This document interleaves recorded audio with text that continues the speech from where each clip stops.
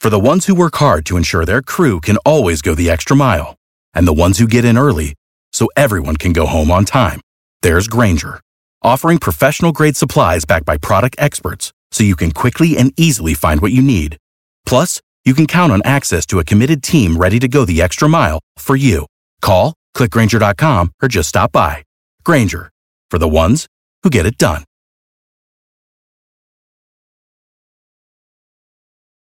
Every team, every topic, everywhere. This is Believe.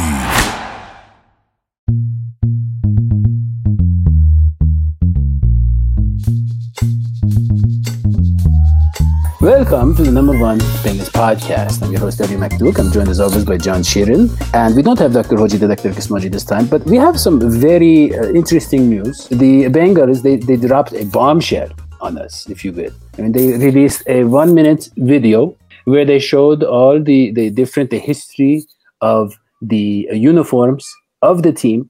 And as you know, the Bengals have stripes, but this is very, very exciting. The stripes are going to be perhaps, slightly different now. We don't know what they're going to look like. We just know that I don't know how we're going to contain ourselves until the point where they actually show us the stripes. It's just hard. It's going to be hard for me, John, to sleep at night not knowing exactly what those stripes are going to look like. Yeah, for years it's been, we're going to earn our stripes, we're going to keep our stripes, we're going to pay our stripes, but now there's these whole new stripes to the equation. It's a lot of stripes, and I know they're Bengals, they're Tigers, and that's just kind of in their DNA. But this is a lot of stripes to be dealing with. It's a little bit overwhelming. Yeah, that's true, and I mean it is it's just such a coincidence that we just have all this upheaval and change going on in the land of the stars and the stripes, if you will. So, I mean, just a lot of unsettling news, a lot of different disappointments, maybe. Well, I think this falls along a little more on the uplifting side of it, like a lot of changing of the stripes, you know what I mean? Yeah. But John, other uplifting news is that the Bengals hired one of my favorite hobbies, my favorite Marion hobby. He is the new defensive line coach. As I say, he is my second favorite hobby after collecting rare coins on Venice Beach. That is how much I've always liked this guy. Rare coins? What rare coins are you picking up? Well, so you're walking on Venice Beach and you see like a lot of them are mostly pennies. You see like a penny and it's like, oh, it could be from 1989. It could be from 1996. You don't know.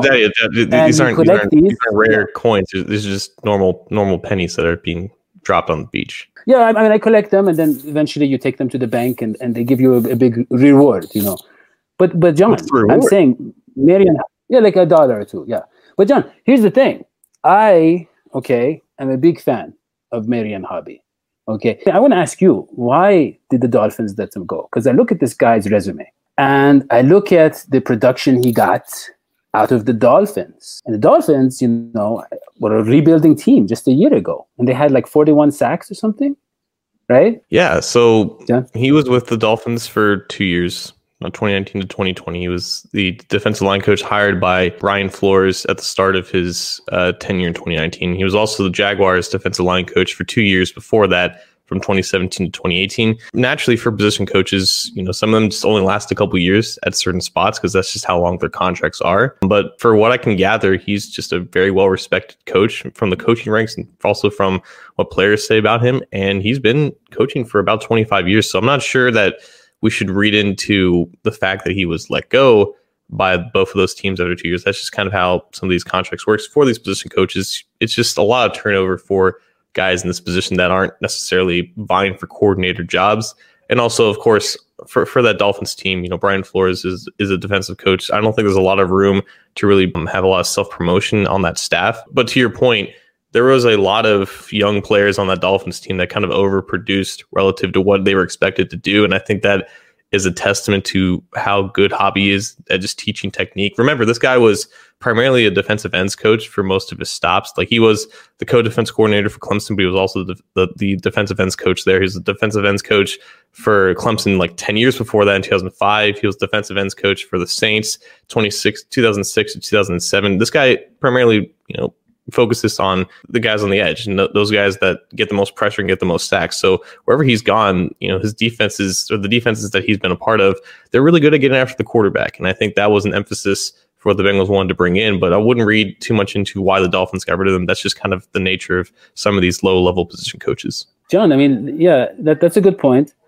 But, you look at this guy back in 2017, right? I mean, the Jaguars, I think their defensive line was their strength. I mean, it was one of their biggest strengths, right? And I mean, this guy, I mean, maybe, he comes across as a very soft-spoken guy.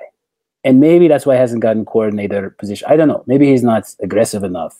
Maybe he needs to read like one of those, books, like those, a book that teaches you how to negotiate, better deals or something, something to get him kind of. But I'm happy to have him, John. Here's another question, though. Because you look at the Bengals, Carl Lawson's a free agent. And this is the year they're going to spend on the offensive line, supposedly, we'll see. But they're not going to go out and fix the defensive line necessarily this year. With we just got rid of Gene Atkins is probably gone, and Dunlap is gone. We have a coordinator who is on the hot seat, I would say, defensive coordinator. You lose Lawson, you have no pass rush, basically, right, John? I mean, basically, yeah. You have backup. I mean, like Hubbard, you have guys that are, good, but they're more like a backups or like kind of nice contributors, but they're not going to carry the pass rush. So, I mean, I don't know what is he thinking? Is he thinking, John, that, hey, maybe Lou Anarumo gets fired and I become defensive coordinator because I have this great resume? I mean, why would he come to the Bengals? For a job, I think for the most part. Yeah, there are definitely other openings that he could have went to, but it's just about fit. And also, I think the DJ Reader aspect with this as well. He was the co-defensive coordinator for Clemson when DJ Reader was there. He actually recruited DJ Reader when he was in high school, and Hobby was the defensive coordinator for Duke. So originally, Hobby wanted Reader to come to Duke, just in that same general area in North Carolina, South Carolina. And then Reader eventually went to Clemson, but that's also where Hobby eventually ended up. So they've known each other for most of Reader's life, or at least half of Reader's adult life. And yeah, like when Hobby was requested an interview with the Bengals, he reached out to Reader and said, hey, is this a good place for me to end up? And Reader basically helped recruit Marion Hobby to the Bengals coaching staff. So if you want to talk about a value for a free agent, not only is the guy supposed to be producing at a high level at the nose tackle position, he's also bringing in quality assistance. So, for someone who's frugal like you, I think you can recognize the value in that. No, John, that's a great point. And John, I don't know what the rules are in the NFL. Is it possible to have a player general manager? Because the Bengals are paying Reader a lot of money. He obviously is he's a smooth talker. He knows how to tell. I don't want to say lies. Maybe he really does think the Bengals are going to be good. Maybe, probably not. Maybe. Actually, I don't think so. But what I'm saying is he somehow got someone to come to Cincinnati with the situation that's going on the defense, DJ Reader. I mean, this guy, we need him in all our negotiating deals. I mean, you're talking about the Brown and Blackburn family. These guys are all a bunch of lawyers who I think their average, their income is like, I don't know, millions of dollars. But you look at their expenses, and they're in the tens of thousands of dollars. This is actually research done. The Browns family spends, on average, about $18,000. That's how cheap they are. And but they don't know how to negotiate. They don't know how to convince people that we are going in the right direction. Somehow they got the Reader, and somehow Reader got Hobby. So yeah, I really appreciate that. Like you said, the Reader, it's kind of like Joe Mixon, where you have a player who's kind of like, hey, someone's got to recruit on behalf of the Bengals. They're never going to pay someone to do that. Let me do it. Okay, so John, let's just go back to last year. And the defensive line was, the secondary was the biggest surprise. I think the secondary was where we saw the defense take a big step forward, even though Trey Waynes was injured. But Lou Anarumo was a secondary coach, defensive backs coach, and apparently he knows how to coach the position. So that was nice. Linebacker, lot of turnover, lot of new people. It wasn't impressive, but at the same time, it was a rebuilding year of the defensive line was where we saw the disaster. We saw the fallout with Atkins, where we saw with Dunlap and all that stuff. And we were thinking it was Lou Anarumo was the problem. He's not communicating. He's not listening to the vets. What happened though? How much does Nick Eason to blame? Is he the scapegoat?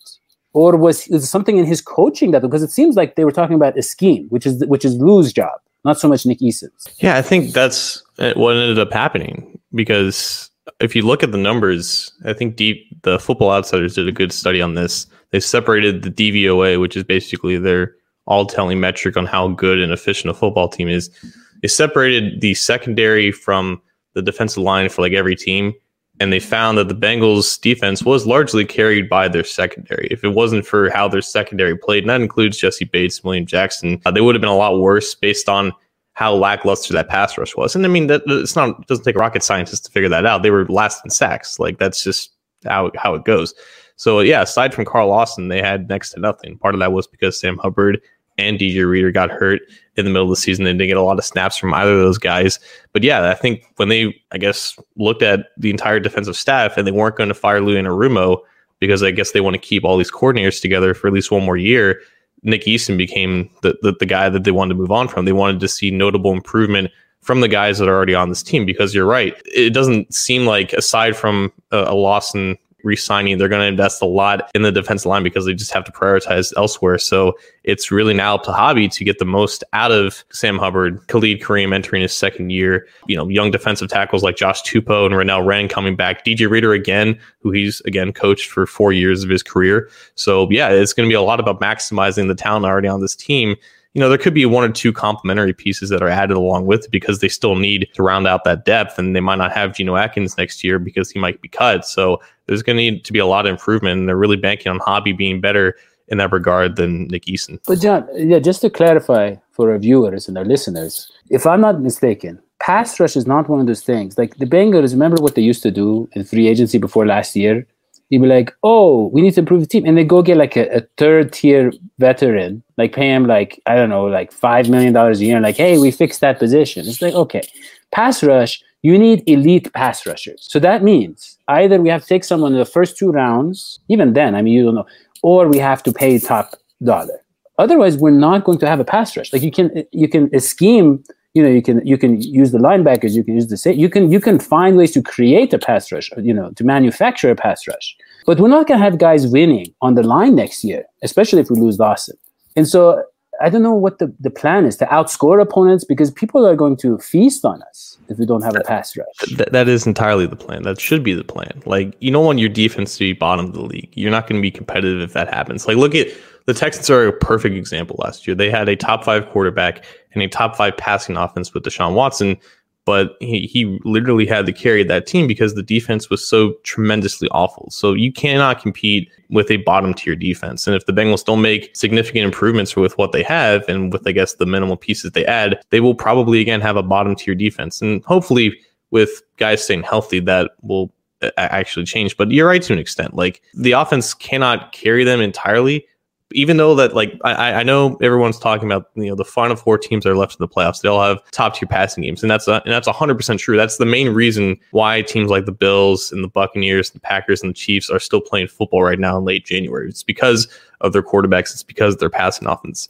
But their defenses aren't exactly liabilities either. Like, they definitely benefit from their offense being that effective, but the defense still has to win in its own right. And you're right. You need, quality pass rushers more than just Carl Lawson to win these one-on-one matchups. But again, I think that's kind of what Hobby was brought in for. And it is a lot on him to really maximize what he has. But unfortunately, that's their only and best path to success, is just to put everything on the offense and hope the defense is just reasonably effective. I mean, John, so I don't have the stats like you do, but when I look at defenses that have been successful in the playoffs and they haven't been all that talented, the defensive line has gotten to the quarterback at critical moments in the playoffs. Like the Giants. Remember that Giants team? It was an average defense, but the defensive line picked it up in the play. I mean, just an example. There's a lot of teams that I've seen where they have average defense, and that's what the Bengals are going to be. But I don't know. We have the money, John. We can find the money. But we know the Bengals aren't going to really push the envelope in terms of spending. They're going to get maybe, like you and I both said, probably one second-tier tackle or something. They're not going to get the top and then call it a day. Maybe get the backup guard or something. Or apparently they like their guards. So I think it's going to be, maybe we can't make the deep playoff run, next year with no real pass rush. We'll see. Hey, if they keep Lawson, they have one guy that we can count. I mean, Lawson, if there's better scheme and the linebackers are more developed and everything, Lawson is a 10 to 15 sack guy. I mean, I know the sacks are kind of a backwards stat, but you know what I mean? He's a guy, he can be a top, 10, 20 pass rusher.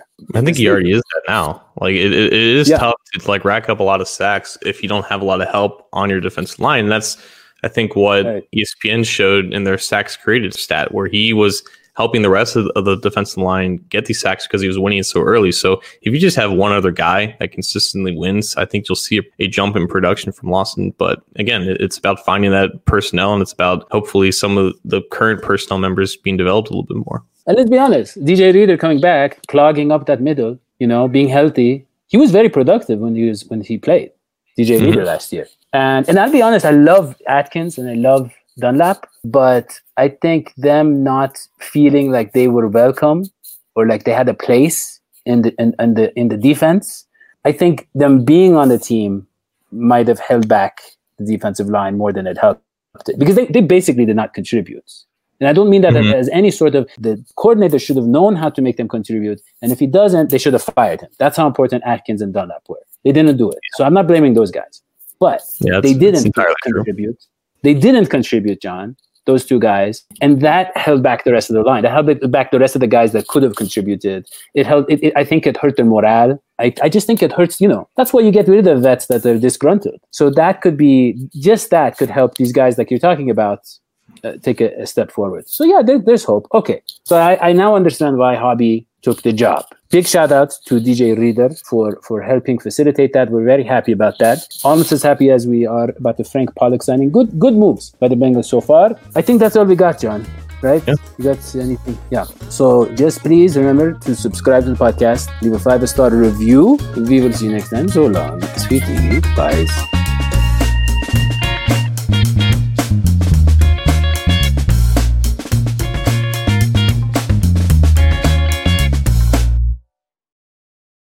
For the ones who work hard to ensure their crew can always go the extra mile, and the ones who get in early so everyone can go home on time, there's Grainger, offering professional-grade supplies backed by product experts so you can quickly and easily find what you need. Plus, you can count on access to a committed team ready to go the extra mile for you. Call, click Grainger.com, or just stop by. Grainger, for the ones who get it done.